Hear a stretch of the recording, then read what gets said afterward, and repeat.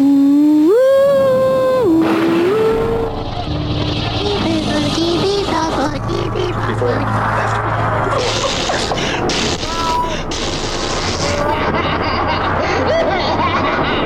turned out to be completely unreliable assholes. Mr. Tim. Mr. McDuffley. McDuffley. Hello, and you're Aslan-y, Yep. I suppose. As usual. Hello. Hi. Hi. Hello, Tim. What's up? Hello. Hello. Hello, everyone who is listening. Welcome to episode 85. Of Dismembering Horror. It's the podcast, sure, where myself, as you heard, Ryan McDuffie, I'm very McDuffly, and Myself, Tim Aslan Lee. we dismember a horror film every week, in fact, and to dismember it, why by that we mean we talk about what worked for us, what did not work for us, and anything we found interesting or noteworthy about a horror film. And I put emphasis on we and us because we are by no means purporting to be the final say.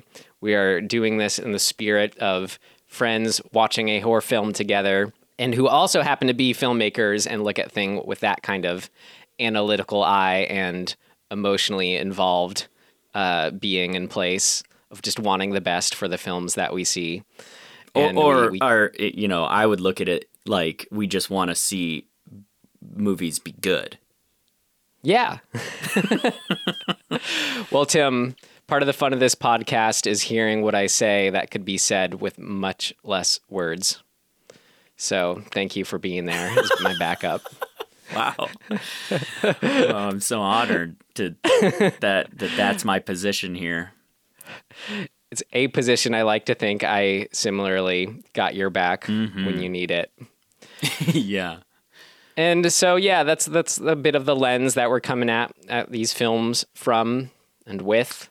Today, we're shining that lens to a film from 1961, The Innocents, directed by Jack Clayton, based on William Archibald's stage play, also called The Innocents, and that stage play was based on Henry James's story, The Turn of the Screw. Yep. Those are all true things. That's the thread. That's the thread of creativity to know about. And in that end thread of creativity, Truman Capote was a co-writer on the film. That's right. At the end of that thread. Yes. And here we are at the very, very end of that thread to talk about it today. Is there anything else you want to say, Tim, before we get into the trailer and see what we're talking about? Wow. I mean, your shirt is really cool. Tim and I are talking via FaceTime, still on quarantine. Mm-hmm. That's it. I don't know. Tim's got his quarantine. He has his like face mask around his neck at the ready. Just in case somebody crashes my apartment. Stylish black pulls off any style, I always say. That's my goal in life, Ryan.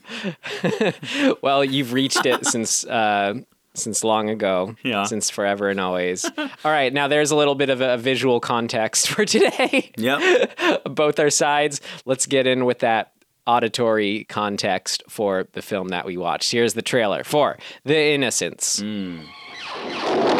There has never been a ghost story created especially for the adult moviegoer until The Innocents.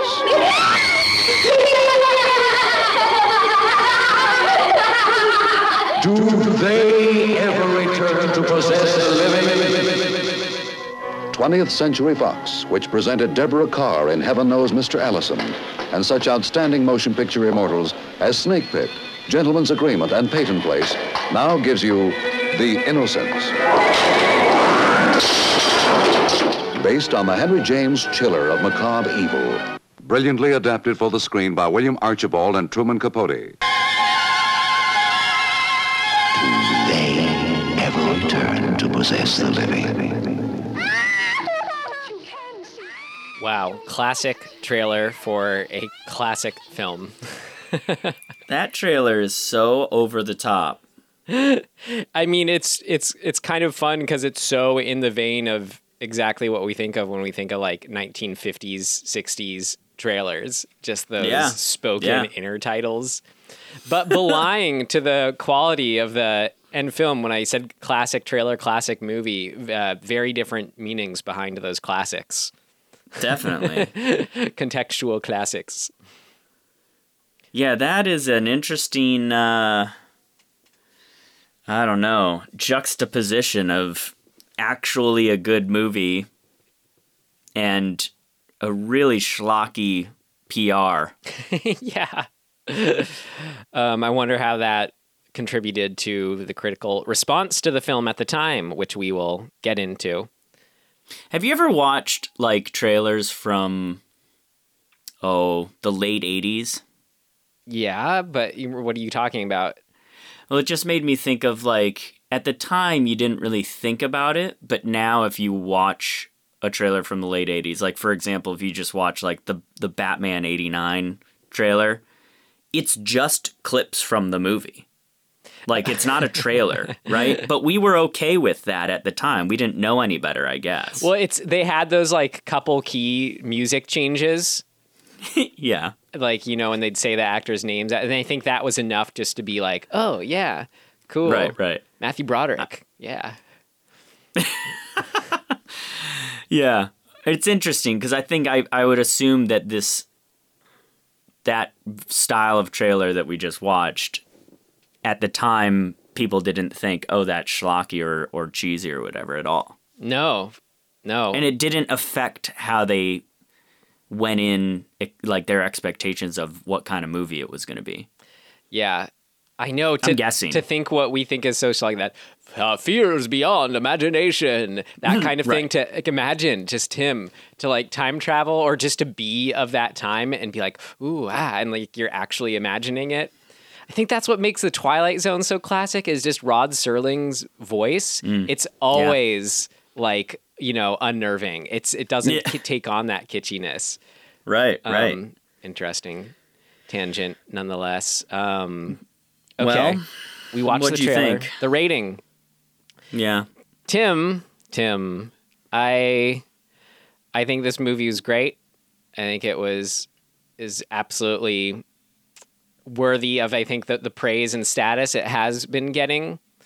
I think not since sort of on par with like Qui-Gon and those first Ju-On movies for me. I think more than like anything we've watched, it has that actual like a moment in particular, but also then the whole thing permeating through it. It just had this, I felt this total unease and chillingness that was coming from this place of like, there's definitely something, you know, there is a power at play here that through this diligent British framed, you know, stage filmmaking actually like, you know, punctured through to the other realm and brought it back to share with us. And like so much of this film are just those things where, as you'd say, are like classic, you know, her, like the black and white photography, her in her nightgown with the candelabra. I thought of you, like her walking, you know, down the hallway and you just get the creepy sound effects. But then surrounded by that, you know, more than just those moments, I thought that the whole thing was good. I don't know. I mean, I could just going on listing. I'll just save it for what worked for me, but I thought it was great. And kind of much like Qui-Gon, I would be happy to own it to get to my actual rating. Would I tell myself to avoid it, stream it, rent, or to buy it? I'd tell myself to buy it just because I feel like the more times I watch it, the better filmmaker I'll be. That's interesting. I don't know. Maybe this is controversial, but I just was like, whatever about it. Well, I was a little sad when you texted me when you were watching it, and I noticed it was during the day. Yeah. I watched this as a sort of total coincidental double feature after The Favorite, which I hadn't seen. No, I haven't seen that either. It just kind of ended up being this, like, you know, stuffiness in yet large British aristocracy, countryside manors, estates.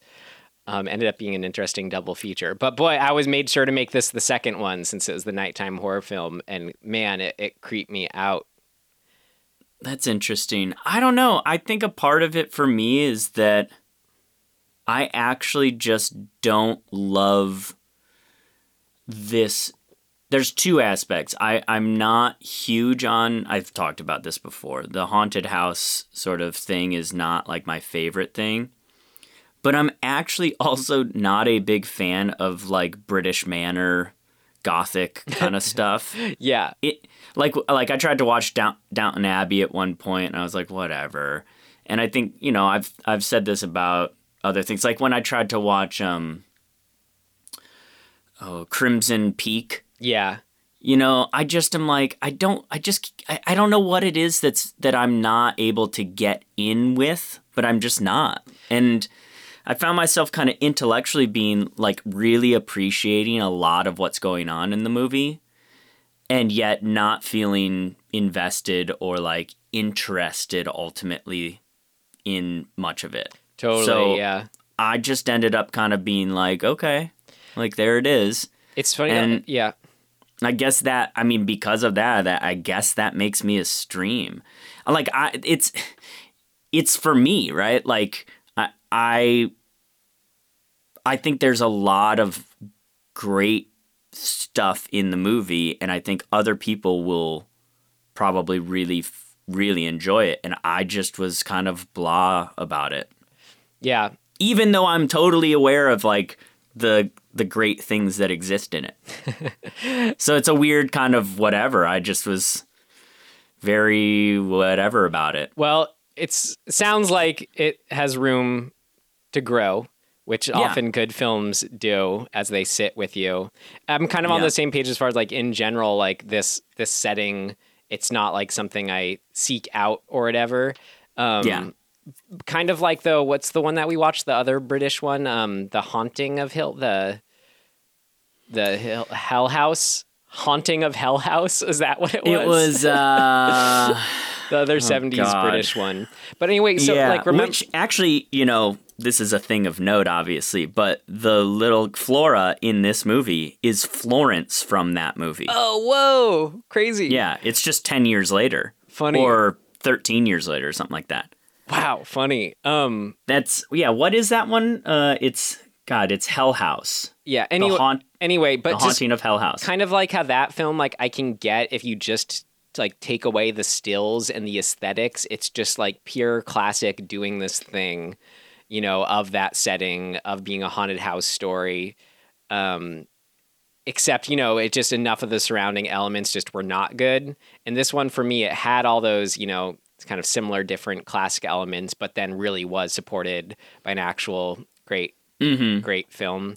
And I'm not like the kind where, kind of similar. I don't know if I need to.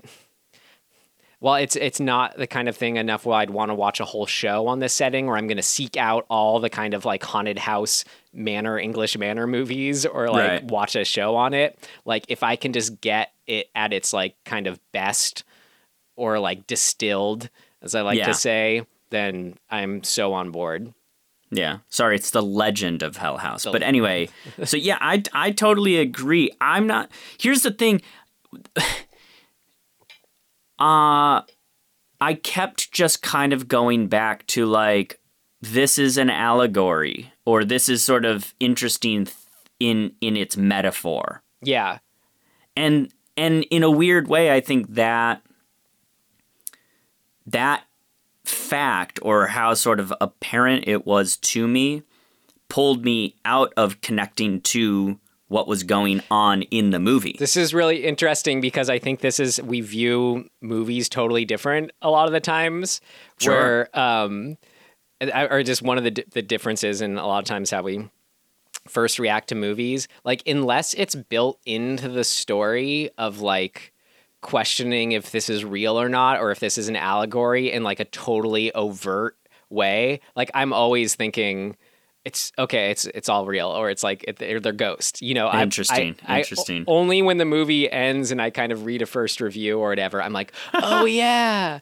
oh, of course. But it's just like, it's always cooler if it's presumed to be real. It's always better Sure. to me, like, to read it that That's way. interesting. I wonder if that's just me being always looking at it through this sort of symbolic lens. Which is so cool as a thing that you can view it. I mean, then that just adds that whole other layer, which is puts up into the buy it for me, is that, oh my God, yeah, metaphor Yeah. for sexual repression, blah, blah, blah. Like, then I Right. can just go off to the race with that. But that's just building on this initial enjoyment I had. And as far as like, the haunted house thing, I realized I'm pretty hit or miss with haunted house things, as like there will be key things that usually turn me off, that are just kind of specific to my taste, that will turn me off of them, which is like, is if the twist is that it's like a good ghost, it's like, I don't really care. As I'm like, okay, whatever, blah, blah, blah. Yeah, that's always kind of a thing that just the tropiness of haunted house movies, that it's so often the case that it's like, oh, twist, it was a good ghost, or oh, twist, the reason this ghost is haunting is because of some, wrong that was done. Yeah, it's like, if that's not coupled with like some really interesting character stuff, I'm like, who cares? Okay, well, I'm already just wanting to talk about how good it is. So can we move on to our Yeah. summary, so then we can move on to what worked? Sure. Okay. So, governess, whatever the hell her name is, Giddens, Miss Giddens. And I looked up governess. It does literally mean, I hadn't really heard the word before, but it's like literally a woman hired to teach and look after, homeschooled children. Sure. Yeah. I've certainly heard the term, but yeah, I never really thought too much about it. So So Miss Giddens is hired by this businessman who's he's just kind of a douche. a man And- about town would be a polite way to put it. There you go. Yeah. And he has a niece and nephew that he doesn't want to really deal with, but he's super rich. And so he's kind of just confined them to this manor called Bly. Oh, so perfect. Yeah. And the last governess died. And so she's there to try and take the position, and he hires her, and he's a weirdo and kind of a creep, and is like, basically says, do not disturb me at all for any reason. He's like, just leave me the fuck alone. And so she goes off, and she's excited, meets the kids.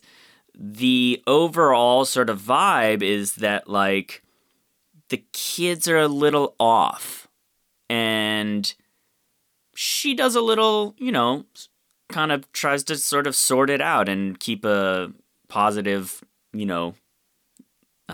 face on things for the most part. But ultimately, when she learns that the former, what is he, groundskeeper kind of caretaker guy? I was hoping I forget the exact like story of who these two characters were, but they're two pretty people sure who used to live there. He was what would you call it? Peter Quint is his name. Yeah. He was he's a caretaker. I think he's sort of the guy who just, makes sure the stables are Yeah. whatever. He certainly and, like, looked like that. Yeah. He's probably, he tends to everything, right? Yeah. He's like the worker guy. So he He tends to things. Exactly. There's a bunch of employees there, right? There's cooks and maids and probably like groundskeeper type people and so on and so forth. So a bunch of them are still there, and Peter Quint, the former caretaker, and the former governess both died recently. And on top of that, our Miss Giddens learns that the two of them were having an affair. Or not an affair, they were banging, which is, probably pretty typical back in the day, But right? how Like, how did she refer to it? They were doing activities like best suited for the woods or something like that, or like things that adults do in the forest or that miscreants Yeah, do and in the everything's forest. obscene, you know, Yeah. when it comes to sexuality, it's all obscene. But but I think the key component that really spins her, you know, head is that they were not hiding it from the kids. That the kids were basically witnessing Peter Quint and the former governess, Miss Jessel, banging, and that really spins Giddens' head off. Like, she just can't believe this, and she's like, God, the horror that must have caused these kids. No wonder they're odd and acting out and doing all sorts of stuff. I just missed that part, how perfectly on theme that is to this idea of the innocence and corrupted innocence, and sort of the idea of kids being like, you know, there's things deeper, they shouldn't see. Like, is our idea of kids being innocent, how much does that actually extend to reality? Because they also contain all that is evil. So, and we'll get in, we'll I think dive deeper into all of those layers. But ultimately, which I said once before, Miss Giddens just starts to unravel. Like, she is seeing specters of these two dead people. And so that, coupled with her, you know, what would you call it? Sort of the tightly wound nature of the reality, the story of these two, with actually seeing them, she just loses her shit. And she forces the kids in a way to get on board with seeing or looking at these specters, which is sort of just a metaphor for, you know, breaking their innocence. Yeah, it's this cool kind of balance of her doing it out of wanting to help them, of like, you need to see these, but also then this her sort of own, like, testing her own sanity of like, do you see these? Right. And her selfishness, I guess, if you will, to say, I'm going to overlook whether or not this is like a good thing for you kids to acknowledge, versus, you know, in for the sake of acknowledging it for myself. Like, it's pretty messed up to be like, no, you need to acknowledge that these ghosts exist so that I can, like, I don't know, teach you I don't know. I don't even know. It's a little hard to. No, it's cool. It's kind of embedded in there, but it's not too overt. Her goal as the movie goes on is basically to she thinks, okay, these kids are possessed, and in order to that's the one element. In order to free their spirits or get rid of these, you know, evil possessors, I have to force them to acknowledge that this is what's happening. Right.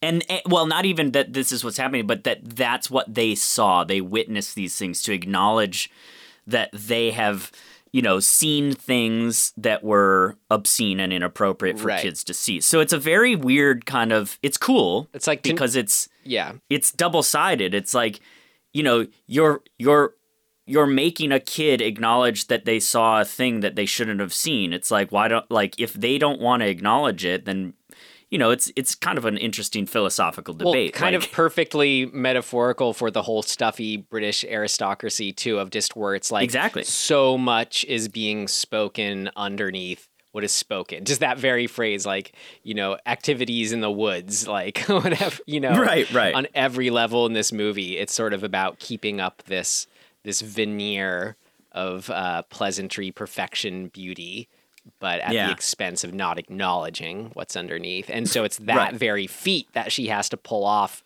in relation to the kids, getting them to acknowledge these specters and this situation in order to save themselves. Yeah. And it backfires, so that's cool. Yeah. Oh, it was cool. That's I don't know. That's the movie. Great. Yeah, this big place, Bly Manor. Huge, huge, huge. Yeah, I had that creep where it's like so many of the rooms are like just that hide and seek scene. Oh yeah, we gotta talk about that. yeah. I forgot about that. Anyway, let's talk about all that and move on to our first section. How about it, Tim? Yep. All right, what worked? What worked for you? What worked for you? It worked like a charm, Smith. What worked? What worked for you?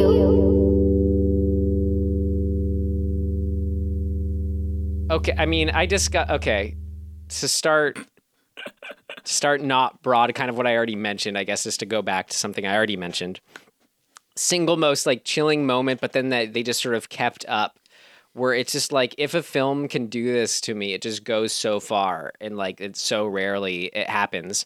But in this film, when it's when we see the Miss Jessel like ghost in black. I think for the first time over the little lagoon. Yeah, it's so good. Yeah, I felt like I was seeing not just a ghost in real life, but like a sort of malicious ghost. It wasn't just that ambiguity, but just kind of like this dark, I can't even describe it. It was this feeling that like shot right to my chest. It was incredible. Yeah, I'm not really even sure why that shot is so powerful. It's just like when films are so good, when every single little element is sort of adding up to this thing beyond each of those elements, you know? Yeah. Well, I think just from a visual and psychological point of view, part of what makes that frame really compelling is that, you know, this, what are we in, the sort of Victorian era? I don't even know. What do I know about that stuff? But, you know, long hoop dresses and like high collars and all that. And seeing this little lagoon with this sort of like the reeded island, I guess, if you will, in the middle of the lagoon, and the starkness of a person, not only just a person standing there, which it's very unnatural. How did they get there kind of feeling? Like they don't belong there. And also they're in this black outfit, the long dress, black outfit, long black hair kind of thing that is so stark contrast to their surroundings. So there's this very strong element of like, this thing doesn't belong there. And when you couple that with all of the premise setup of, you know, are these people are dead and ghosts shouldn't exist, so that's an unnatural thing in and of itself. And you kind of just slap them together in this image. It really is shocking. Like, it has a really nice effect on our brains because we go, whoa, what the fuck? Yeah, it's just that most successful of that thing that I just love so much when it can be pulled off is like seeing like a ghost even like in full daylight. And it's just so affecting. I like to think it's like when The Wailing did it. Yeah, The Wailing. You know? Yeah, exactly. I like to think, yes, on top of those reasons you said, kind of like a deeper film juju way that this all like that potency is imbued in it is the Jack Clayton, the filmmaker, read Turn of the Screw when he was like 10, and I think, you know, really loved it. And if you know, and when you're at that age too, you know, things are that you can really tap into things being that much more real, or the possibility of things being real. So I just like to think that impression, that power behind it, you know, stayed there bubbling until it had its chance to sort of, come to fruition in this film. Yeah. And yeah, you know, this is maybe this is tangential, but I think it's related. There's always to me been something about the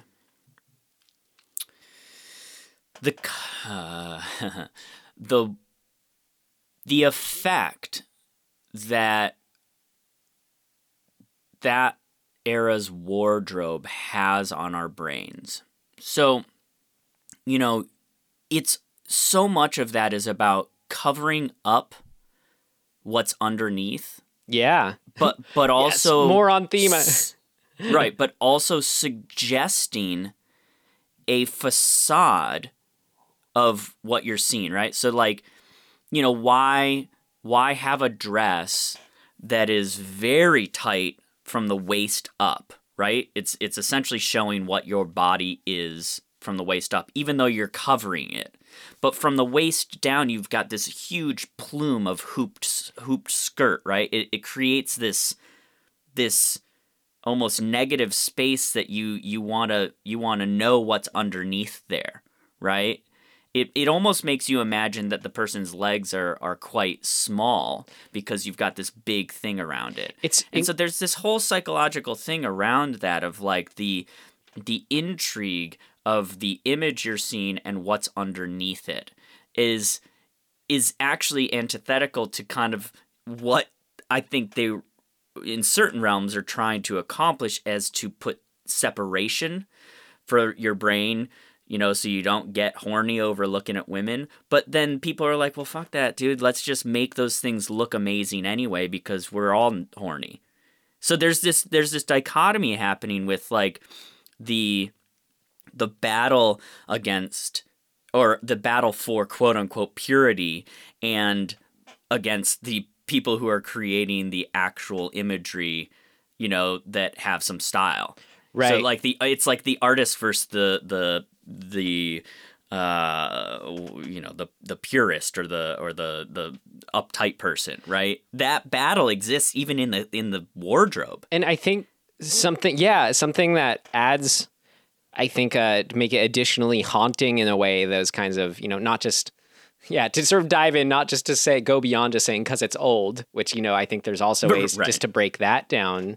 But there is a sort of sincere longing for beauty and what's right, and just sort of, what's beautiful in, as you said, the sort of intentionality behind like the design of those dresses or that style, whatever it may be, that really makes you feel for these people that, you know, under their covered selves, they're very, very, their emotions aren't any, you know, they aren't feeling any less, you know? Right. It's not that.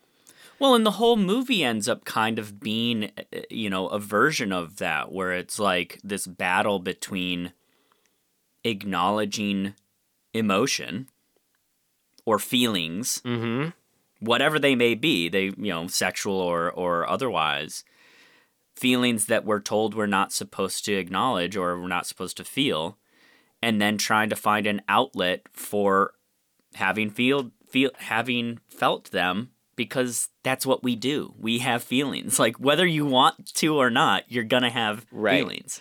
Well, and I like that battle. I mean, I think that really is the crux of the whole, you know, story that is most compelling to me. Well, Miss Giddens is pretty overt and sincere, though, in that she says, I just love the children so much and I just care about them. I'm only doing this for your own good, kind of thing. Right. She believes that. But, you know, so does... There are lots of people who believe firmly in a seemingly just cause, but they can't see past that. Right, like pray the gay away, whatever, like... Right, yeah, I mean, stuff like that, where it's like, yo, you gotta step back a little bit. Just a little. Like, come on, guys. Can you imagine, Tim, to go to pray the gay away people. Yo, bro, you just gotta step back a little bit. Listen, homie. That is so on point. That is what exactly. But I think watching, I mean, that's why we watch the movie, right? That's why the movie gets made.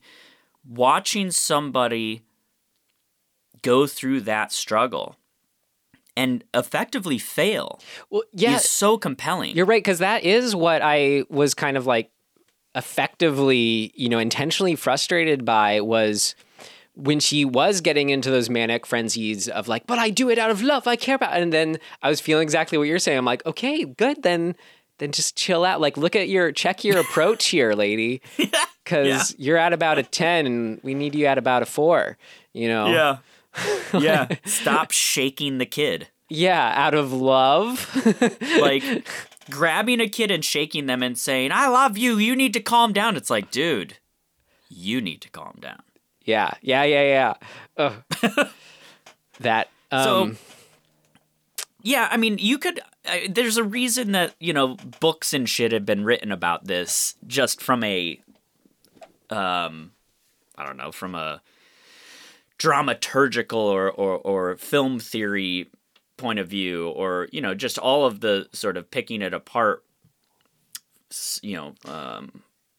symbolically and such. Well, the reasons is because they keep going too, Tim. Yeah, like right. Okay, something.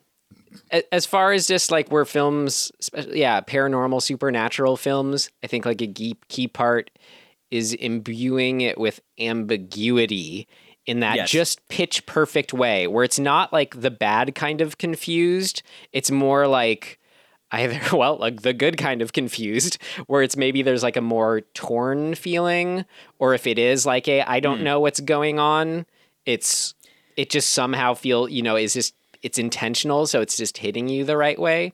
But just looking at all the ways that manifested, the one that kind of really got to me was, I don't think I'd seen before, because you have like the Bad Seed and the Omen, where it really does feel like these kids are just kind of creepy and there's something off about them. But this movie, it struck a really incredible balance where those kids, they were kind of creepy, off-putting, annoying, kind of making us sympathize with that adult position of like they have their own world. What are they whispering to each other? But at the same time, they, like, when needed and you could tap into, I'm not like a huge fan of kids or anything, but I could still feel that like that feeling of like paternal wanting to like, oh, but they're just kids, and here are their moments of their innocence where it feels like you have to do what's right for them, and they aren't totally evil. They aren't a lost cause that are pure evil. Like, I can still sense that goodness. Like I kept, what was the name of the Mrs. Gross, the other main woman in it? Yeah, something. Yeah, Mrs. Gross. Yeah, Gross. Yeah. See, I kept feeling for her too, where she was just so forgiving of them and be like always just seeing the best in them. I'm like, that is a valid side to this all too. And so little in kind of a creepy kid thing did I see that kind of ambiguity, or just kind of that done so at all, let alone so effectively. Well, to piggyback off of that, I think one of the key successes of the movie is splitting this line down. The kids are weird and are products of their environment, and this kid, Miles in particular, is potentially possessed and evil, possessed by an adult. And the line between those things is so thin. And all it takes is just the idea being presented that something's wrong with him, and you're off to the races. And what I mean is, if we had no context that he's a bad kid, we didn't know that he got kicked out of school, we didn't know that there was this former groundskeeper or caretaker that died and was a sexual deviant, or whatever you want to call him.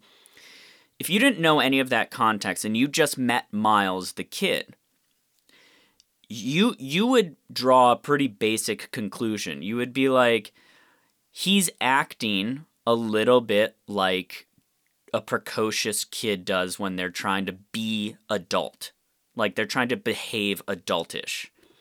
Right? And he even says it a couple times later where he's like, well, I guess I'm the man of the house now. It's a pretty common thing for, a preteen kid to try to sort of sort that out in and of itself, right? He's identifying with whatever male, figure is around. And if there isn't one, he's going to even try harder to seek that out a lot of the time, to try and figure out what it means to be an adult man.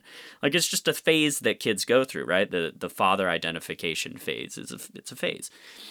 And so you could just take it at face value without the context of these other things. And you would be like, yeah, it's just what kids that are like 10, 11 or whatever age he is, they do that thing.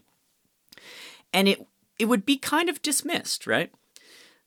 But the second that Miss Giddens is given this seed of an idea that he's evil, he's bad, he has a flaw, that she starts to literally turn the screw of her in her own mind of what it could be.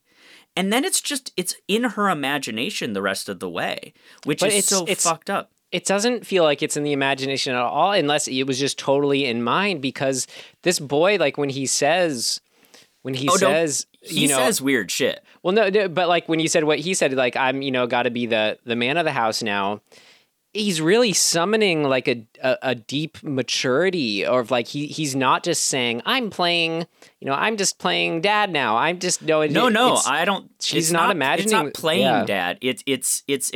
I think it's behavior that kids explore. They like, he's trying to do it because that, in this particular case, I think the reason he's trying so hard to do it, or why he's created this kind of persona, is because he's the product of a male. The only real male figure in his life has said, I don't want to have anything to do with you.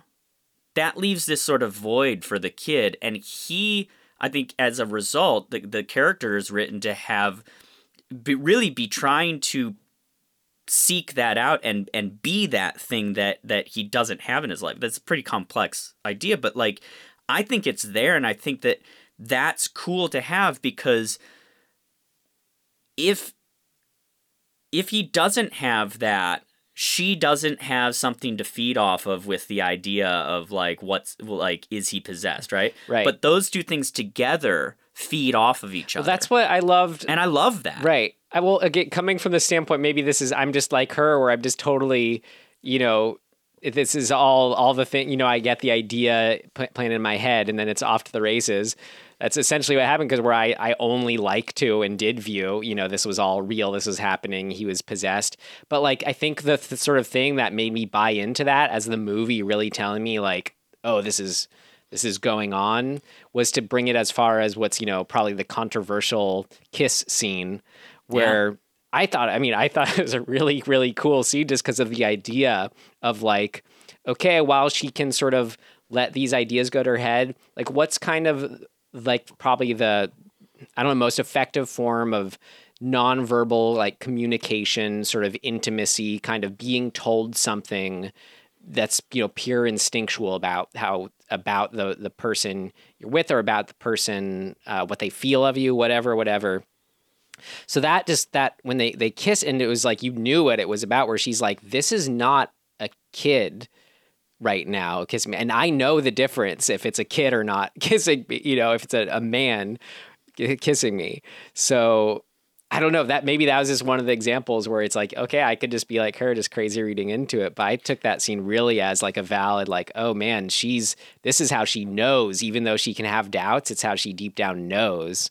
Well, I think that's what I mean when I say this is the great success of the movie, is that it is presented in a way that makes us also, the viewer, go, holy shit, is he possessed? Yeah.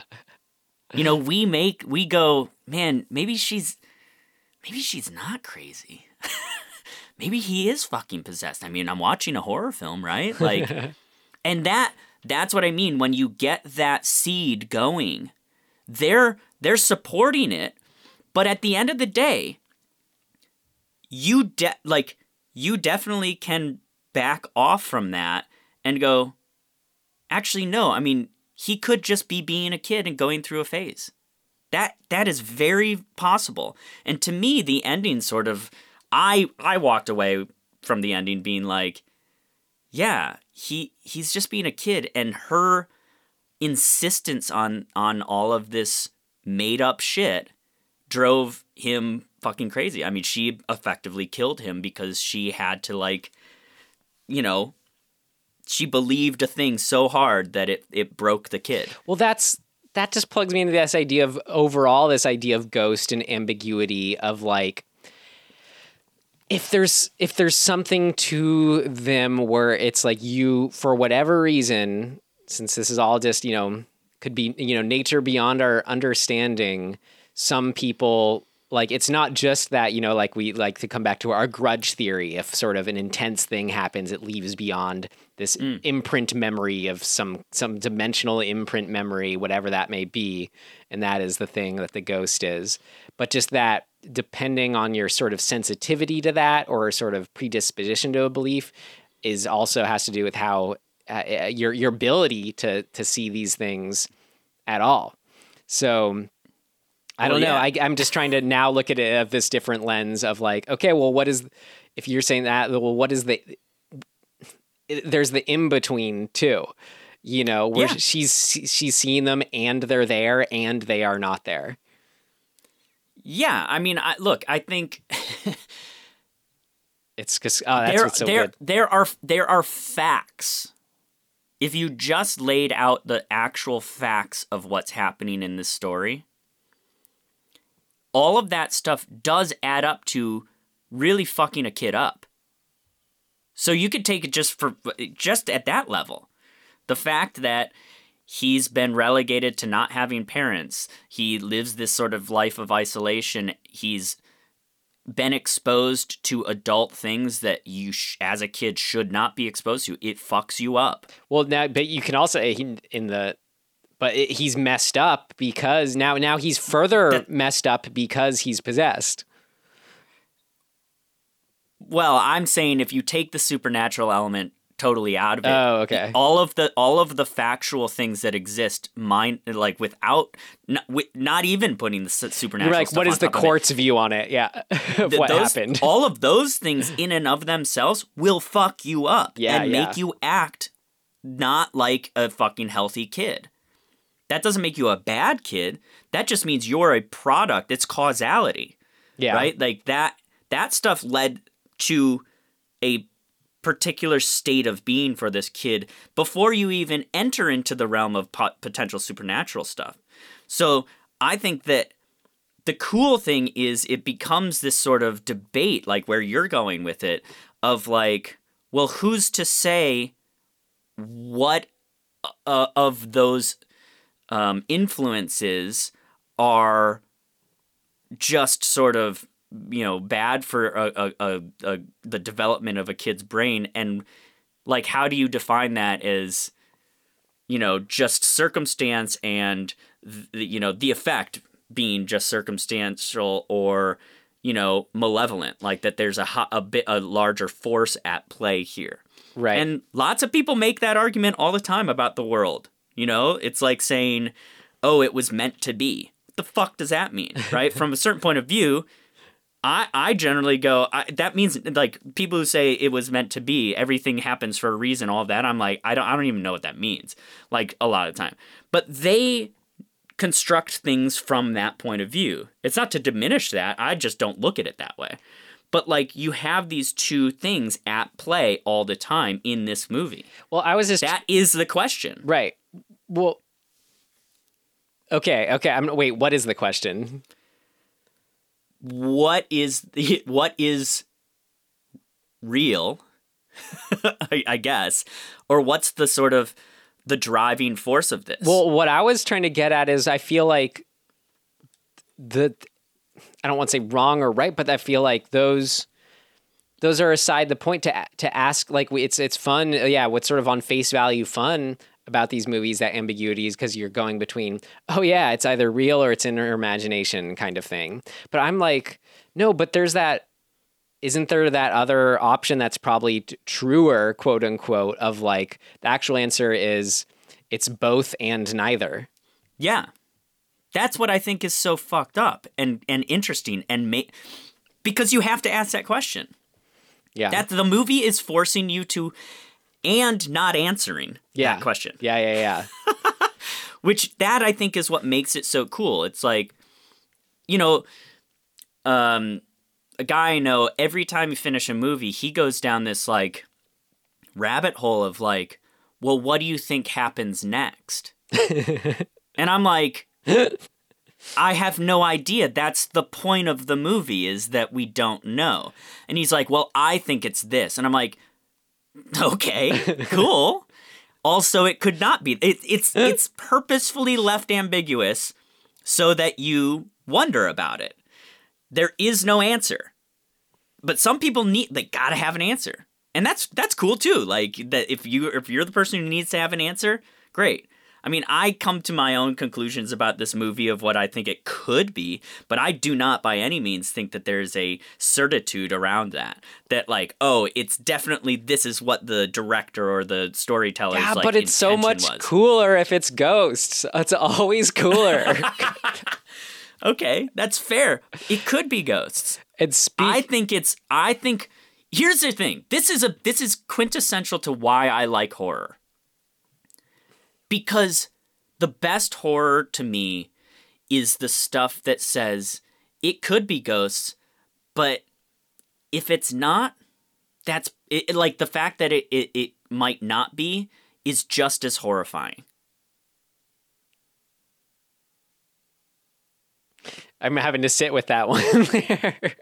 Because what I mean is and the things that I like and stuff I want to make, I want you to feel like it could be supernatural, it could be malevolent, it could be this, but it's more that the possibility that people are just fucked up is just as compelling or, applicable.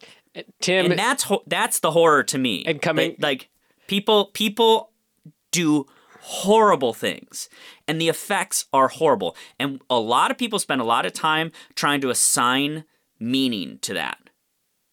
And I think what's horrifying in the world is the idea that sometimes there is no meaning. It just is the result.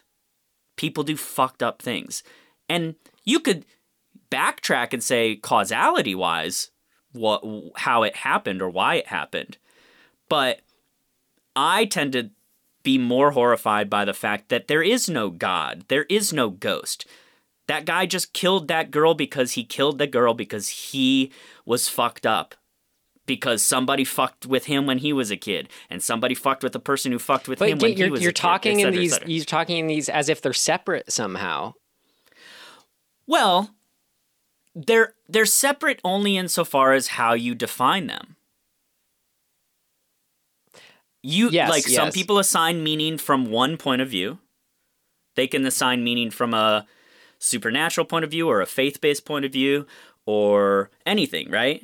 I tend to side with I don't go down those pathways of like, I'm going to create meaning around it based on esoteric things, right? I tend to do that. Sometimes it's, it's fun to go down that pathway, no doubt. And it's totally legit. Like I'm not saying one's right or one's wrong. I'm saying for me, the excitement and the horror, the thing that makes me, is thinking, well, fuck, sometimes it's just life is fucked up. Right. I just don't see those as that. I don't see those as like, what are they? Mutually exclusive things that you're saying. Just this. I feel like this is where it's always good to mention for listeners who may not have heard every single episode of the show, which in case what's wrong with you, come on. But Tim, believe it or not, has had a confirmed, or as he put, not confirmed ghost sighting. True. Tim is the one with the ghost sighting between us. So if you go to episode 18 on Ermentari, the blacksmith and the devil, starting at 3 minutes and 5 seconds, Tim tells his story about seeing a ghost. Right. Well, something about that kind of, where does the horrors, even where all this is kind of adding up to continue it, where it's like that horror all comes from, like you're saying, it's this or that. And I'm saying, well, it's all about that, where one thing starts and where one thing ends is the thing that's like ambiguous in life and therefore in good films. And something that's really cool when I see it done, but not too often, is the idea of like, how do you interconnect nature kind of as a motif or an idea with all that. So just from like, I just like love those moments where it's like, she's sensing something's off and then like the sounds of all the birds go away, or it's like the beetle coming out of the statue's mouth. But then like also just like the pigeons kind of become like, they're surrounding the kid, and the flat, roses everywhere, very heavy with roses. This is a little bit to my point. We are at the mercy often of the assigned meaning that we've been told. So like a bug coming out of the mouth of the little statue. We've somehow along the road of society or culture or life or whatever history have been kind of told that that's evil or scary or malevolent or whatever. That's made up. Now there may be like an evolutionary reason why we believe that, because like maybe beetles are an indication of something dangerous or whatever. I don't know. Well, this is like this. You're just getting at that. I feel like what is it? It's sort of the paradox at the heart of everything, which is like every single thing.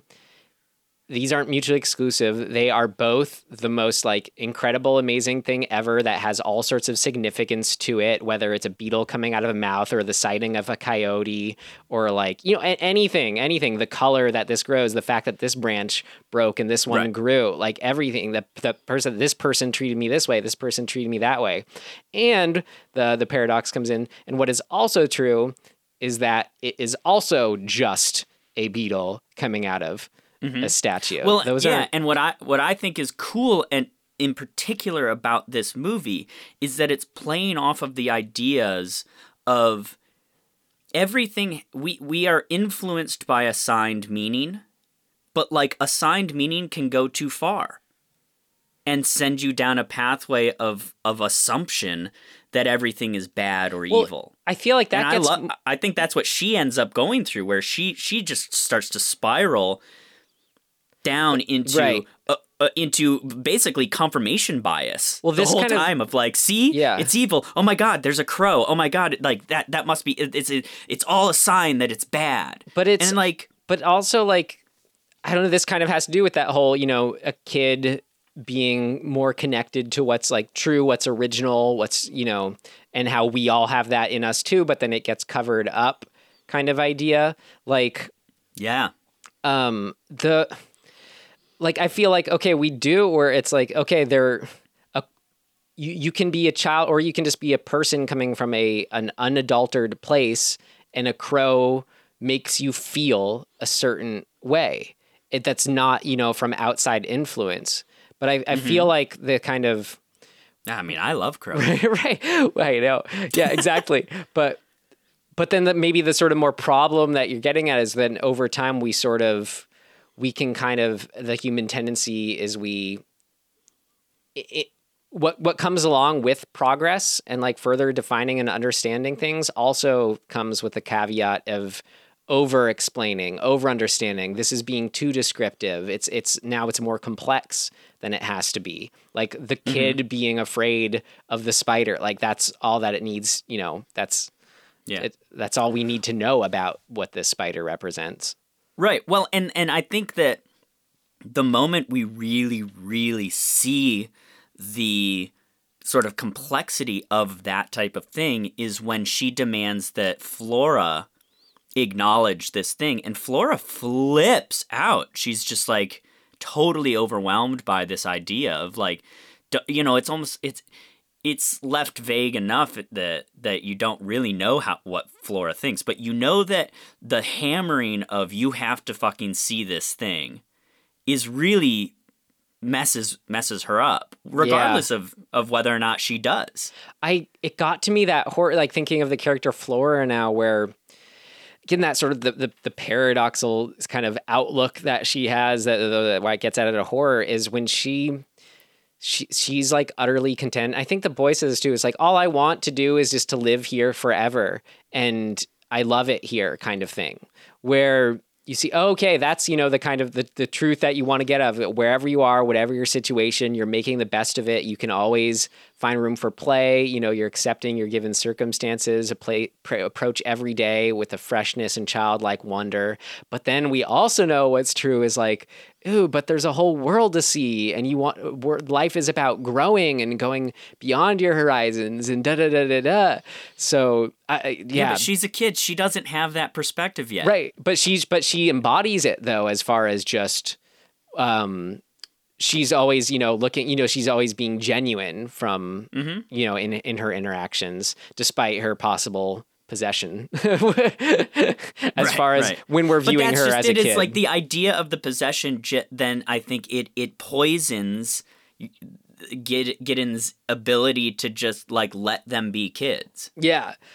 Well, that's and then which is so good, because that then becomes antithetical to the idea of protecting their innocence. Right. It's like, dude, because you're she's fucking like up. when I love it when it's the shot of like the two kids are whispering to each other on the way into the church, and she's like, "What do you think they're talking about?" And then the woman's like, "Oh, kids things, kids like, stuff, not kids stuff. No, they're doing like this and this." Yeah, exactly. Yeah, all of that the spiraling is just brilliant. Well, that specific fear of like the quote unquote like the child's world too, that kind of connects to like what I was just saying, as far as we're all born fresh, unadulterated perspective to things, and to get back to that, something that we've lost is a really healthy thing to be able to say, okay, in that kid-like place again, that goodness of being able to say, I'm making the best of my circumstances, giving people the benefit of the doubt when I first see them, seeing them, the good in people. But then that fear comes from, and that's what's interesting this movie plays on, is that somehow we're programmed, again, like, to be programmed, exactly. Where like that belies this idea of no, to function, I have to I can't just be that, which is true too. But it's just, oh man, we're talking paradox. I'm just going in loops appropriately. Really. Yeah, because it's the same. Yeah, there's this idea of like children are innocent. We don't want them to lose their innocence. We know they're going to lose their innocence. And somehow that's bad. Like, it's just a thing that happens to all of us. Now, you could do it in this case. They should not have been exposed to sexual stuff as kids. That's not good. But it happened. You can't take it back. And Giddens tries to, like, reverse it. And that is the flaw, right? You cannot reverse it. Once it's gone, it's gone. You got to just continue to protect and have like healthy boundaries around a kid and let them process it. Right, and grow. You can't take it back. Yeah, and grow up like just because they are growing up. Right. But she really tries, and I think that this, you can look at it from the point of view that she constructs all of her fantastical things because she has to, in order to it's pathological. She's creating this answer to them losing their innocence, when all you should just do is let them be kids still. Yeah, but not if they're take it back. But not if they're possessed. Fair enough. Well, that kind of gets at the whole possession angle too. It's cool. It works in that thematically similar way to what Get Out was about in the end, of like, we're talking about sort of a preservation of youth and how that inherently, that can't happen. Everything ages, everything dies. But that's what sort of gets creepy of these stories, is the idea that can be averted at the expense of someone else's life. Though. Right. They may be it's like being John Malkovich too. The idea, you can take over this body, so you can't, and I don't know, just the idea of like, okay, yeah, no, actually you can be, even if they, when possessing the kid, will eventually grow old too, at least from their perspective, it's not like that. They're getting a whole new lease on life, Yeah. I just think that the way that this movie uses Giddens to go after this goal is brilliant. She's effectively, it's it's really ironic. She is basically taking a hammer and saying, like smashing them over the head with the hammer, being like, I made this hammer from love, and, you know, I'm trying to put the nail back in. And it's like, dude, stop hitting the kid with a hammer. Like, stop it. Right. But she's like, but the hammer, I made the hammer, and like, I'm trying to help you. Like, that nail, it has popped out, and it shouldn't pop out. Like, I gotta hammer it back in. It's like, dude, stop with the hammer. Well, that's, God, Tim, stop with the hammer. I feel like that's really, just like tied to, you know, to tie it to present day, kind of what's going on in the world. I think we're seeing a lot of things in politics these days, especially from our kind of millennial perspective, where we know what's right. We know we should have Medicare for all, yada, yada, yada.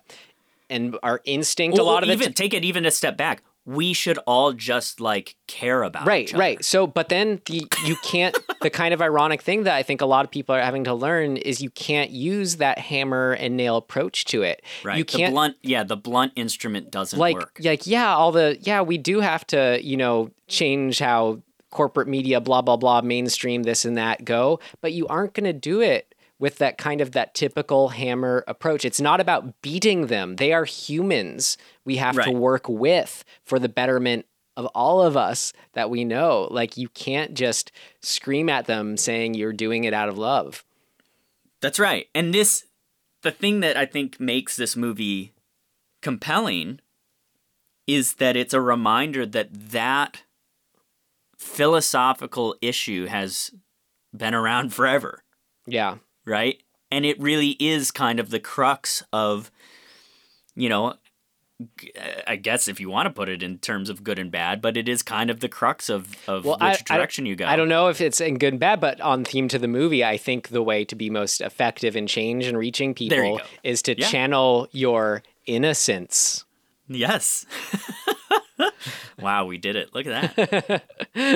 Should we move on to some more technical stuff? Yeah, well, let's see what else. Yeah, or at least more specific. I mean, keep getting down some specific moments. I definitely, I have to commend this usage of like shallow depth of field and like like every time you see Giddens with just total darkness behind her, like her like close-ups are just so beautiful and freaky, right?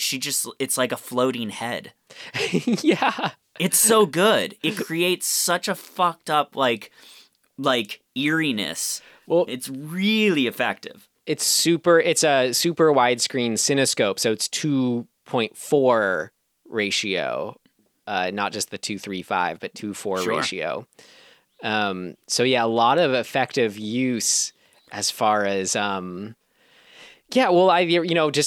things frame the center, and then you always have this sort of like, you know, everything in the corner. A ghost could always be in the corner kind of thing. Right. You feel the claustrophobia, but then you also have like where it's like both sides of the frames are being kind of used in extreme, where something's extreme left and then something's extreme right. They even do that split sort of focus thing too, where like something is in the foreground and it's in focus, but whatever's in the background is also in focus. They do that, I think, 2 or 3 times. Well, I was looking at that again, and maybe that happens, that split dioptic thing, is it called? But then at the same time, it looked like it was more just a wide lens, because you did have lots in, just a lot, you know, in focus, as it would be just with the wide lens. Yeah, I wasn't sure if it was the actual split dioptic thing or if it was just, you know, what you're saying, sort of taking advantage of a really wide lens. Yeah, but it just looks cool. And my point is like the technical savvy around like creating this feeling of eeriness and like discomfort, or just like, you know, negative space. All of that stuff is really good. Yeah.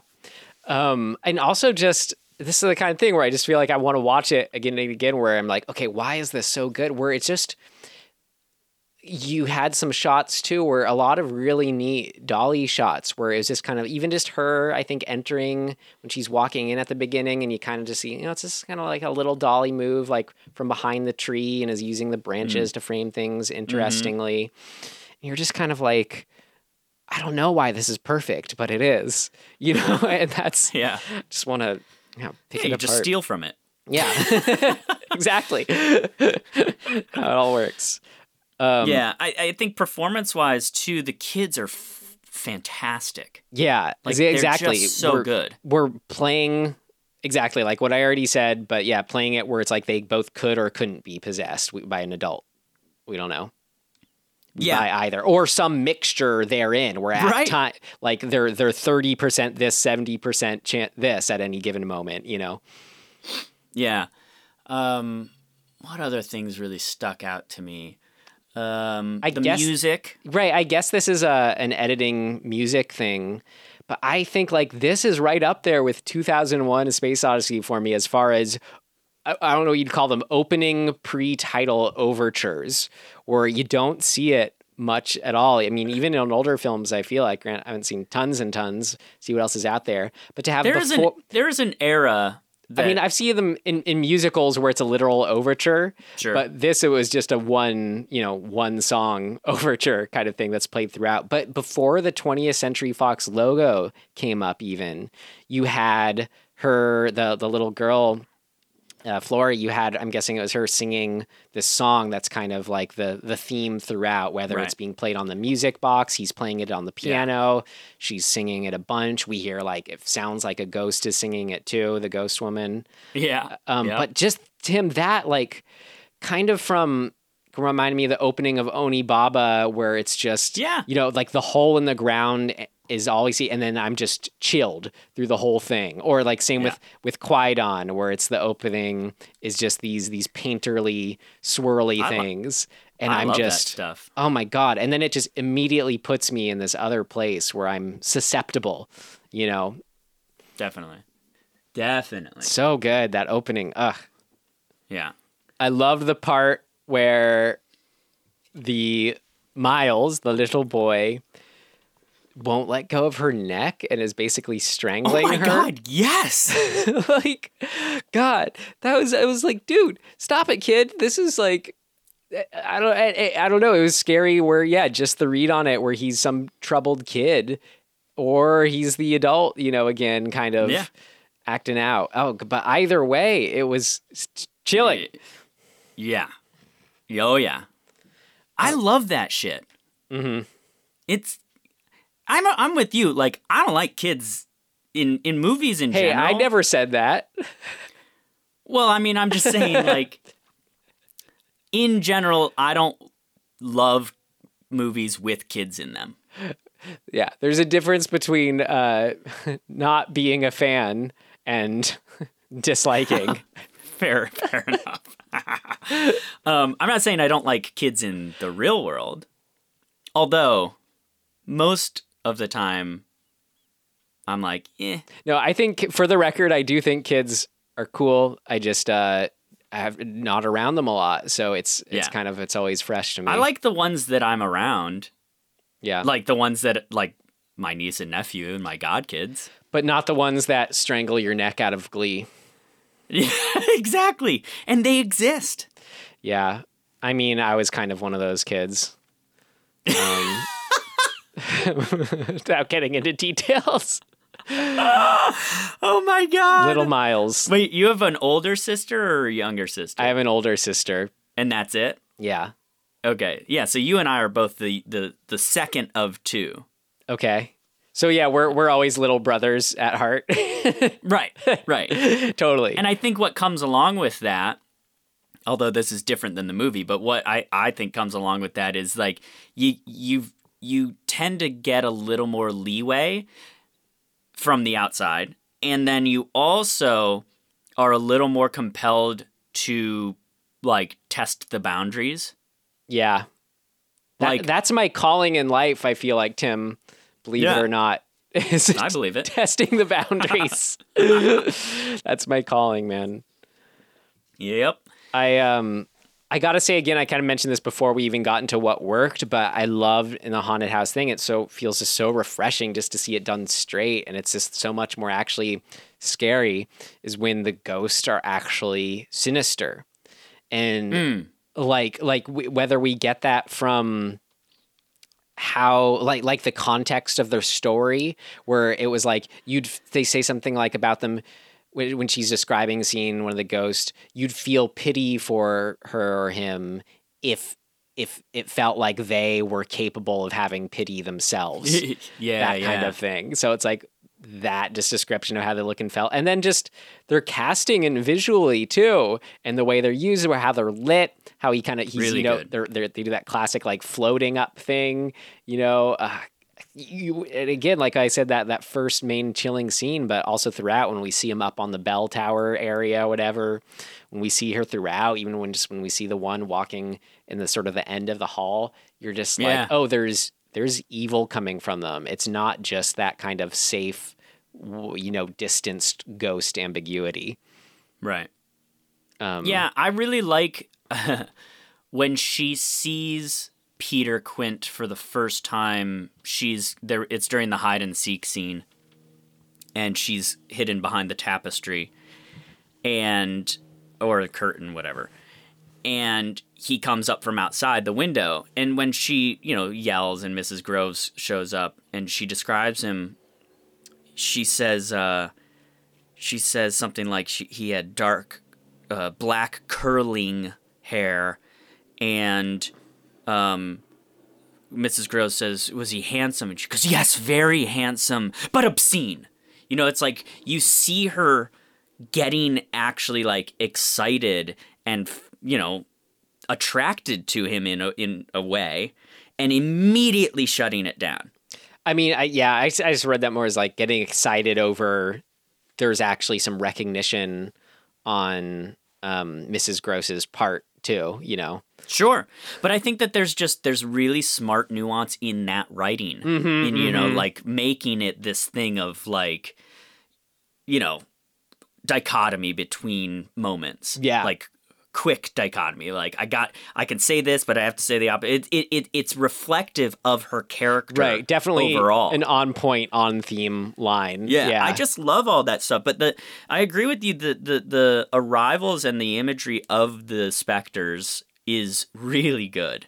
Yeah. Like when Quint is behind Miles, like over his shoulder. I think he puts his hand on his shoulder at one point, and it's just fun. It's really quite eerie and unpleasant. Oh yeah. Right. But I think because it also does this other thing of like, we've established that he's malevolent and also in life was a creep. Mm-hmm. And when you see a creep putting their hand on a little boy's shoulder, it sends, the hairs up on the back of your neck. You're just like, no, fuck this. Yeah. It's super effective. I love, do you remember the nightmare dream scene where it's like all the different images superimposed, where it's like the children whispering to each other and she's like in the middle of it all. She's like seeing everything. That was, I loved that. That was up there for me with like the Rosemary's Baby nightmare dream scene of just kind of classic nightmare dream montage. I don't know what else to say about it. In the things of note, it was kind of cool hearing them say like the processing house had never gotten anything like that before, and like how to stage it. They had to take like a blank piece of film and then just mark the ins and outs for where each shot would start and end, kind of thing. Whoa! But regardless of those, what it entailed to do at the time, I thought it was very affecting. I loved also the example of just some editing that took me by surprise. That was really affecting. Was when it's the woman ghost, Miss Jessel, when we see her Jessel. up in the classroom attic space, and when our gal Miss Giddens first walks in, it does this like. There's this kind of like 3 or 4 like rapid cuts like between the two of them that just felt like almost sort of not out of places and not appropriate, but just sort of like we hadn't seen much like it in the film yet, but just sort of was that aggressive cutting that made it feel like it was all of a sudden just in your face, or just, I don't know. It was really effective and unique to that moment. There's also, I think there's this other moment that's kind of the opposite of that, where toward the end, it's right before, it's when Miss Giddens is like packing and getting ready to go into town. She's like getting ready to leave to tell the uncle what's up. And she goes into the classroom and it's a follow shot. So we like follow her in and we pan across the empty desk. And then we follow her so that we lose the empty desk. And then she turns and we come back around and the desk has the female ghost in it. And it's I'm pretty sure it's a continuous shot. If it's not, it's got a really super sweet smooth edit in it. But I think it's one shot. And it's just, and then I believe we lose we cut then, I think, to the reverse of Miss Giddens seeing the ghost there, and we follow her to the desk, and the ghost is gone. And it's just, there's a seamless, like, really eerie seamlessness to the ghost being there, then gone, then there, or whatever it is. Gone, then there, then gone, I guess it is. But it's so smooth, and just the execution is amazing, to be quite honest. Yeah. I So remember that. shit like that, because then that's when she finds the tear on the desk. Right. Oh, that was so great. The Which idea is kind of that perfect moment of like, oh shit. See, again, physical evidence. I was just on board. Oh, Right. they're ghosts. Right. And that is the moment that she turns, where she really doubles down on, oh no, it's actually Right. ghosts. She if she had been considering this was in her head, that's when she's like, nope, this is real. Yeah. She cancels the trip. She's like, Which, no, I have to save them. You don't think it's real. Do you just go, yeah, that was just some other drop of water that happened to be there totally coincidentally? That I mean, seems, Occam's razor would say yes. that just seems more unlikely to me than the possibility of ghosts. Because, like, whatever. And again, it's way cooler. That's It's true. a ghost tier. I love just a couple last scenes. Not much to say about them, otherwise they're just great. I want to mention them. The hide and seek scene felt like classic, where it's like, okay, go off and have to hide in this manner and like end up in the creepy attic where something's already moving. So good.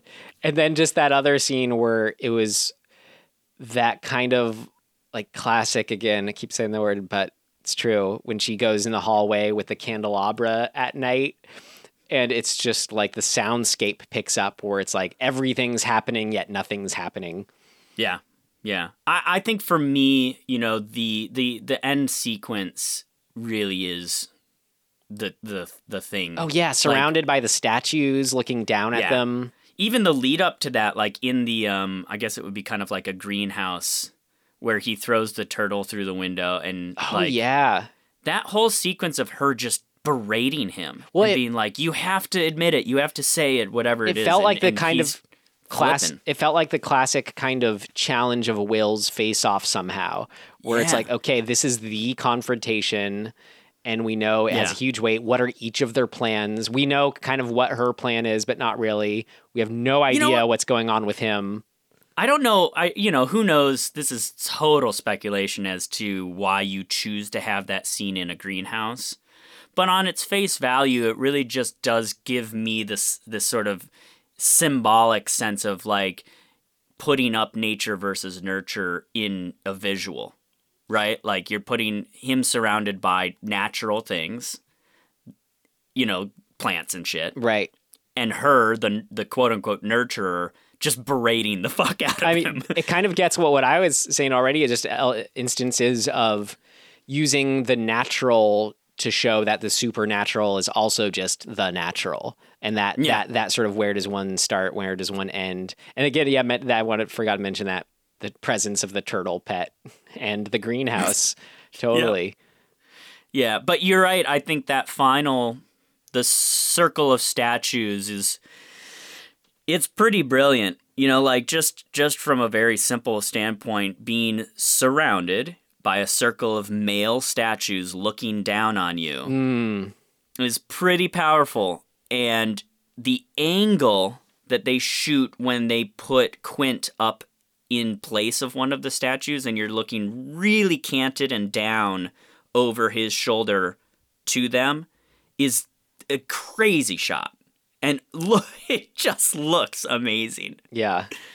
And then they cut to, they replace him with the statue with the same shot, which is cool too, because you're just like, what the fuck is real, man? Right. So, Well, yeah. that's the question with these films as we circuitously dove into. Yeah, there's Yeah. another paradox for you. Yeah. How do you circuitously dive? Ah! Well, we just did it. And I'm kind of using this transition to I got nothing else if you're good to move on. Yeah. Great. I mean, it could go on, I'm sure, but hey, this is what I had. It's great. Yeah, that's right. All right. Next section. What did not work? It's not ready yet. Seems to work okay. No, something important's missing. What did not work?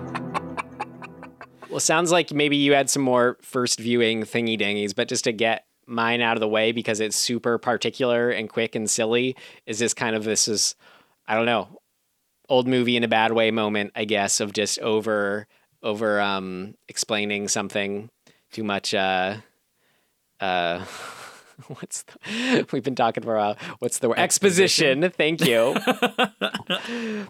When it's really like, this is another one of those like telling clue moments. It's so cool when they go to the church and she sees Flora putting the flowers down at Miss Jessel's grave. Oh, and yeah. like we literally see Flora doing it, but then when she walks over, when Miss Giddens walks over to pick up the flowers, like we get it.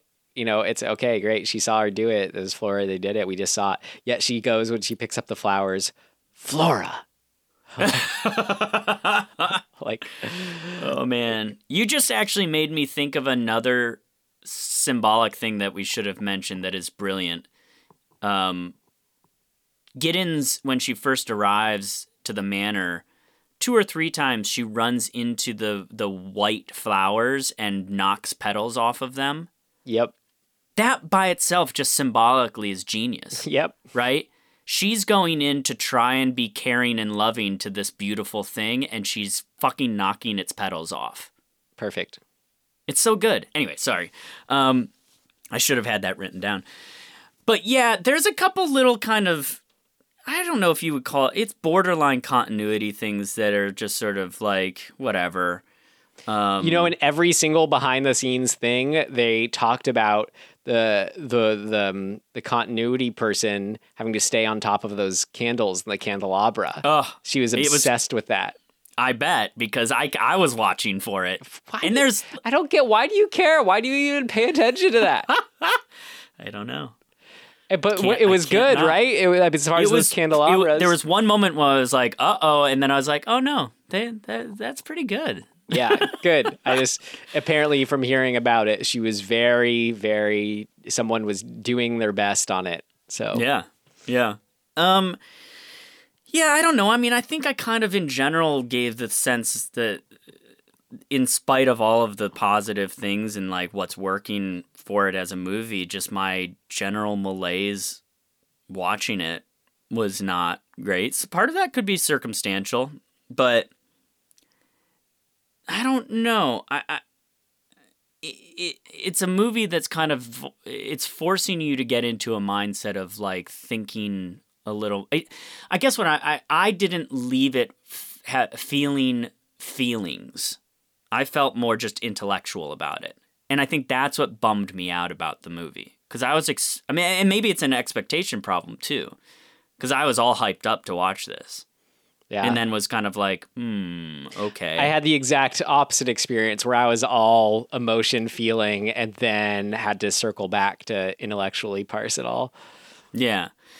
But that's not really I don't know, it's not really I guess it didn't work for me and just circumstantially, but as a film, I think the only thing is just the stylistic era that it comes from, you know, is lends itself to feeling maybe a little quote unquote bored. at times, but you got to just get past that and watch the movie. I mean, I'm always worried about that happening, but like this, I don't know, never got boring for me. Like there was quite a bit, like quite often, like a lot of those ghost sightings happened. There was always something in the background ramping up. I don't know. Not an issue for me. Yeah. I don't know. I don't really have anything super specific. So it's a good movie. Don't get me wrong. Yeah, it's a really good movie. We have a section. You're trying to talk about it. Yeah. Well, okay. Well, I mean, we're allowed to move on, though. Let's talk about... All right. Next section. Things of note. Things of note! This should be interesting. I guess this is... I already kind of mentioned it, but it's something... I'm kind of wondering why this is. I already mentioned it, but... I just thought it was funny. I realized it for the first time how I do always like when it's sort of open to interpretation. I always assume it's the supernatural thing because it's more fun in movies. It's like I just realized that about myself when it was like reading these takes on it afterwards and kind of like you're saying, oh yeah, it was this and this and this. I'm like, oh, I didn't even. Why don't I default to that? I don't know. I thought that was interesting. Because you're watching a movie? Yeah. Well, I get it because it's cooler. It's cooler. Right. That's what I keep saying. Okay, well, I did watch some special features and stuff like that. So I got some trivia things of note that I thought were fun. Hit me with them. Talking about, the look of it, how it was shot. Well, to start off, so there was a mandate from the studio to shoot it in that cinescope ratio or whatever of 2:4 that Jack Clayton and is it Freddie Francis the DP Freddie Francis the DP that they wanted to shoot it in that 1:37 aspect ratio. It's like the idea of being really intimate with faces was important to them. And Clayton was like, obsessed with that, but they basically like had to give in at a certain point to the studio mandate. So it was really cool watching it with that and seeing how do they now go achieve that intimacy with the characters, but with this super wide lens? How do they get whatever they were going for and do it? So it's really cool to see that play out. And then an additional technique they used on top of, because they were, to address that wide ratio, they had about 12 filters like made with kind of different painted on vignettes in it, whether they were just to be kind of different grades of the sides being kind of darkened or putting on with a color, which in black and white will have a certain effect or whatever. Yeah. Actually, this is fun. Super little tidbitty, but apparently the main set of filters were actually made in the farmhouse kitchen of two little old ladies in Chalfont St. Giles near Windsor. That's what the DP said years later. So they had those that were made ahead of time and then some that were made kind of on set as they were going. I thought that was, really neat. Yeah. I don't know a ton about Truman Capote. I mean, I know he exists. I saw the movie with Philip Seymour Hoffman in it. I've tried to read In Cold Blood. That's about it. People always thought they had me pegged by the way I am, the way I talk. That sounds more like the dog. Yeah. What is that dog's Droopy name? Dog. Droopy. No, that was always. I always said I do my Philip Seymour Hoffman as Truman Capote impression is just to do Droopy Dog, and that was the line from the trailer. People always thought they had anyway. But I do think it's interesting. It makes me kind of want to know a little bit more about him and his writing. He also wrote Breakfast at Tiffany's, right? Yeah, I'm pretty sure that's right. Co-wrote? I don't know. So he's interesting. there's, who knows how much of the final script was actually his. They kept saying a lot of it was, as far as you can find it, with those touches of like that line of, oh, look, the spider eating the fly. It's beautiful, whatever. Right. I mean, it really, regardless, I guess, the language is quite awesome. And I think it's interesting to me to see, I don't know, like, do we experience that now as much where films are written? I don't know. It's just a different thing, but it's really cool to see, I guess, is what I'm getting at. Yeah, it's especially if you were more familiar with his work to kind of know how it's all maybe, how he's permeating through it. And it's a style. Like it's very clearly stylistically, written. And I appreciate it, I guess is what I'm saying. Just that you've got this particular style of language coming in, and it's super effective and interesting and, artistic and poetic and many layered. And it's like, shit, dude, this guy's good. It makes me want to go read some stuff of his. Do you want to hear the name of my new novel? It's called In Cold Blood. Brilliant, isn't it? That feels like that's like the version on Looney Tunes that they would do when they would have celebrities on Looney Tunes. Or Animaniacs or whatever. Yeah, exactly. Another thing from the biography of the cinematographer, the DP, Freddie Francis, is fun. Just little tricks that they did too. I never would have thought of. He said, quote, "There was an enormous garden set built on the stage at Shepperton." Okay, so the movie, it had those exteriors, but all the interiors were set at Shepperton. Yeah. Well, and I think some of the exteriors that are right next to the house, I think that a lot of that was a set too. Okay. Well, it said you can kind of tell it's got a little bit of a setty feel to some of those shots. He said, "There's an enormous garden set built on the stage at Shepperton, and to highlight the trees and foliage, I had one side of the trees and leaves painted silver and white to create a false highlight, which was far more effective than working with just the lights at our disposal. The look gave the scenes in the garden an otherworldly feeling, if you like a supernatural look in daylight." That's cool. Yeah. It was fun, when I was reading about the continuity person trying to stay on top of those candles in the candelabra. I'm like, what? Do you just have tons of candles? It shouldn't be that sort. They actually had a very limited supply of candles because they're custom candles with extra thick wicks because you had to have the flames bigger in order to light the scene better. I will say I noticed how much smoke is coming off those flames. They were burning hot. I'm just like I just took it as it was a nice period touch, just that. Right. I don't know, bigger flames, old candles, sure. Right. That's cool. I thought it was interesting. The critical reception upon release was that the art house crowd thought it was too showy, and then the Hammer horror crowd thought there was not showy enough, not enough gore or whatever. So it was only you can never win, right? So it was only as time went on, it's taken on its positive place. I noticed here that I guess not surprising at all, but I had mentioned before Crimson Peak was, influenced by this. I still haven't actually seen it. I'm so curious. I feel like I need to give it another shot. I gave it 40 minutes probably, and I just was I'm so bored, and I turned it off. I'm excited for you just to rewatch this one in a few years, maybe. Yeah. In a different setting, whatever. Mm-hmm.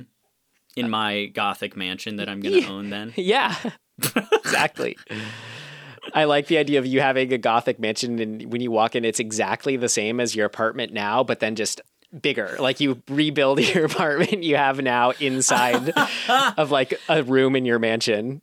Yeah, and I'll be also now just be laying on my carpet. Yeah, here's my old apartment room. Oh my god. I didn't have anything else, Tim. I have one thing that I didn't realize until we watched the trailer. I always thought is her name Deborah Kerr or Carr? Because he says Carr. It's spelled Kerr, it looks like, but he said Carr. What the hell?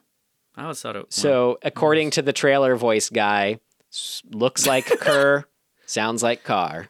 He must be right. Yeah. Deborah Carr. He wasn't just had that voice. Deborah Carr. Yeah. Well, it made money, so that's good. Yeah.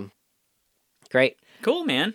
All right. Well, I think that's it then for the Innocents. Yep. Should we move on to if we have any recommendations? Totally. You got anything? Yeah, buddy. Okay, so Haven't heard of it. you know how much I love my Curse of Oak Island treasure hunting show? Yeah. I went to stream it. You know, they air it and then it's available for streaming, just after the airing. And for whatever reason, my computer just wouldn't work.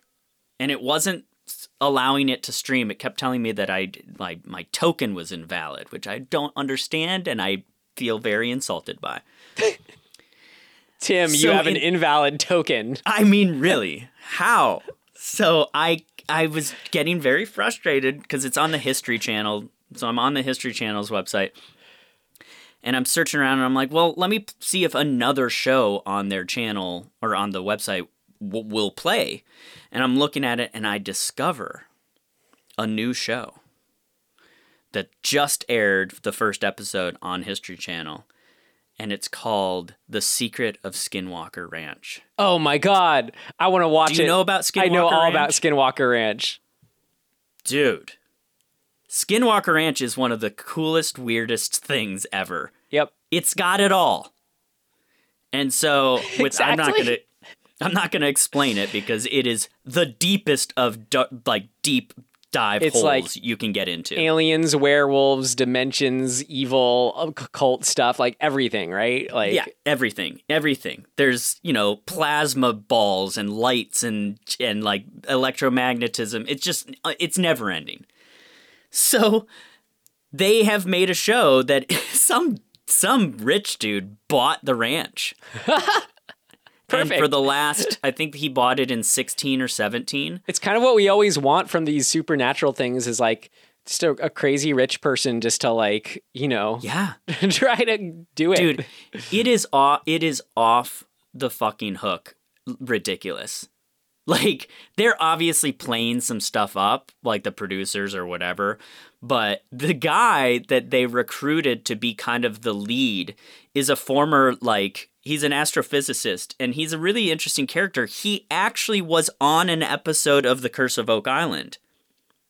He's, he sort of specializes in problem solving, but like broad, conceptual problem solving. So he's a really interesting guy, and they bring him in. The premise of the show is that he's been brought in by this rich dude to help investigate what's going on at Skinwalker Ranch. And so you got this kind of, he's an outsider and he's getting informed about all this shit, and he's a bit of a skeptic. The faces that he makes when people bring up crazy ass shit are so good. Like the lead security guy gets into like an argument with him about digging holes. He's like, you can't dig on this property because bad shit happens. And the lead guy looks at him like, huh? What the fuck are you talking about? And they like get into an argument. It's so good. It's such good television. And there's only been one episode and I am literally like dying for more. So that's mine. The Secret of Skinwalker Ranch is on History Channel. I can see you being so excited when you see the new episode, just like not being able to click fast enough. It's amazing. Well, I don't know if anything's going to be as good as the last movie I recommended, The Beach Bum, but something has. I've been getting through Kelly Reichardt's films, and she's incredible filmmaker. I'm just discovering her films. She had that new movie like First Cow come out. Is known for recently, Meek's Cutoff, Wendy and Lucy, and the one I've seen Wendy and Lucy. That's good. Yeah, the one that I want to recommend, I think came right before Wendy and Lucy. this was, I mean, they're all great. Really recommend if you haven't seen her movies, just get through them. But Old Joy is the one I want to recommend, Ed. That's been my favorite so far out of them. Yeah, It's about the two kind of dudes where it's like one, it's all kind of like organ-based, these movies. But it's like one of them's, his wife's pregnant, kind of he's doing the thing.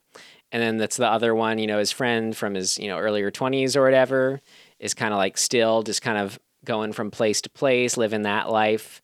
And there's no like ever overt drama, but it's so rich. Like the kind of whatever conflict is in there. And it's just so real. It's I don't know, it was incredible. Cool. Just to read into all that and watch it. Super well acted, shot, super small crew. Can show you you can do the most with very little and with constraints. Yeah. And that is again called Old Joy from Kelly Reichardt. Cool. Well, all right. So next, Tim, I believe we have one more film in our hat that I believe it would be my turn to pull maybe, but doesn't matter since I'm not there. Yeah, well, I'll show it to you. Circle is the name of the film. Yep, and now we have film. officially finished our first round of hat pulls. And we got a new one, a new batch all ready to go. Yeah, buddy. Look at this. Whoa. Very full. Can you go in? Very full. Can you go in and add the last batch that I added? Not yet, but I will. Okay. Great. I gotta print it out. Circle. Well, I'll mention it next time. Who recommended it? Anyway, cool. Look forward to watching it, as I always do. Until then, you can find us at dismemberinghorror.com. And anywhere else, Tim? Oh, all those social media places. Instagram. Well, not all of them, but Instagram, Twitter. Email. You can Gmail us. Is that a thing people say? Gmail me. Gmail us at dismemberinghorror@gmail.com. I'm going to start it. It's a new thing. Gmail me. No, don't email me. Gmail me. Then you don't have to say that it's at gmail.com because it's implied. Oh, so I'll Gmail you. What's your? Oh, right, yeah, it's Dismembering Horror. Yeah, it's Gmail. Gmail me. Okay, great. So yeah, Gmail us, and I think that's it. Thanks for joining us. If you enjoyed this, we ask you to please tell a friend. That's our big ask to you. All right. Yeah. Well, that's it. Hope you're doing well, as we are. In closing, thank you for listening. And we will see you next time. Goodbye.